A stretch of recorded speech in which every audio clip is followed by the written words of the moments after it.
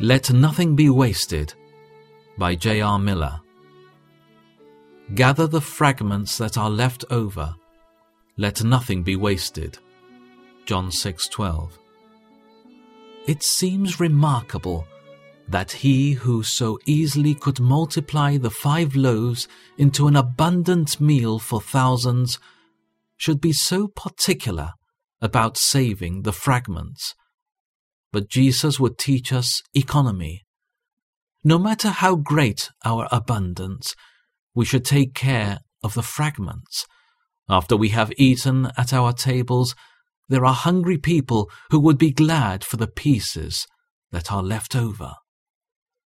This applies also to the fragments of time. Many busy people waste whole years of time in their life, in their minutes, which they lose every day. If at the end of a year they could gather up all these fragments, they would have many basketfuls of golden time in which they might do much good. Likewise, we should not waste our strength.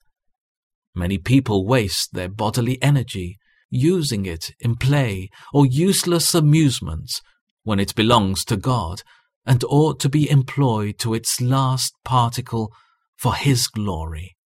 Likewise, we should not waste our affections by allowing them to be given to unworthy objects or people. There is no limit to the application of this principle. We must give account of everything we have, even the minutes of time, the little fractions of strength, and the smallest bits of bread on our tables. Gather the fragments that are left over. Let nothing be wasted. John 6:1.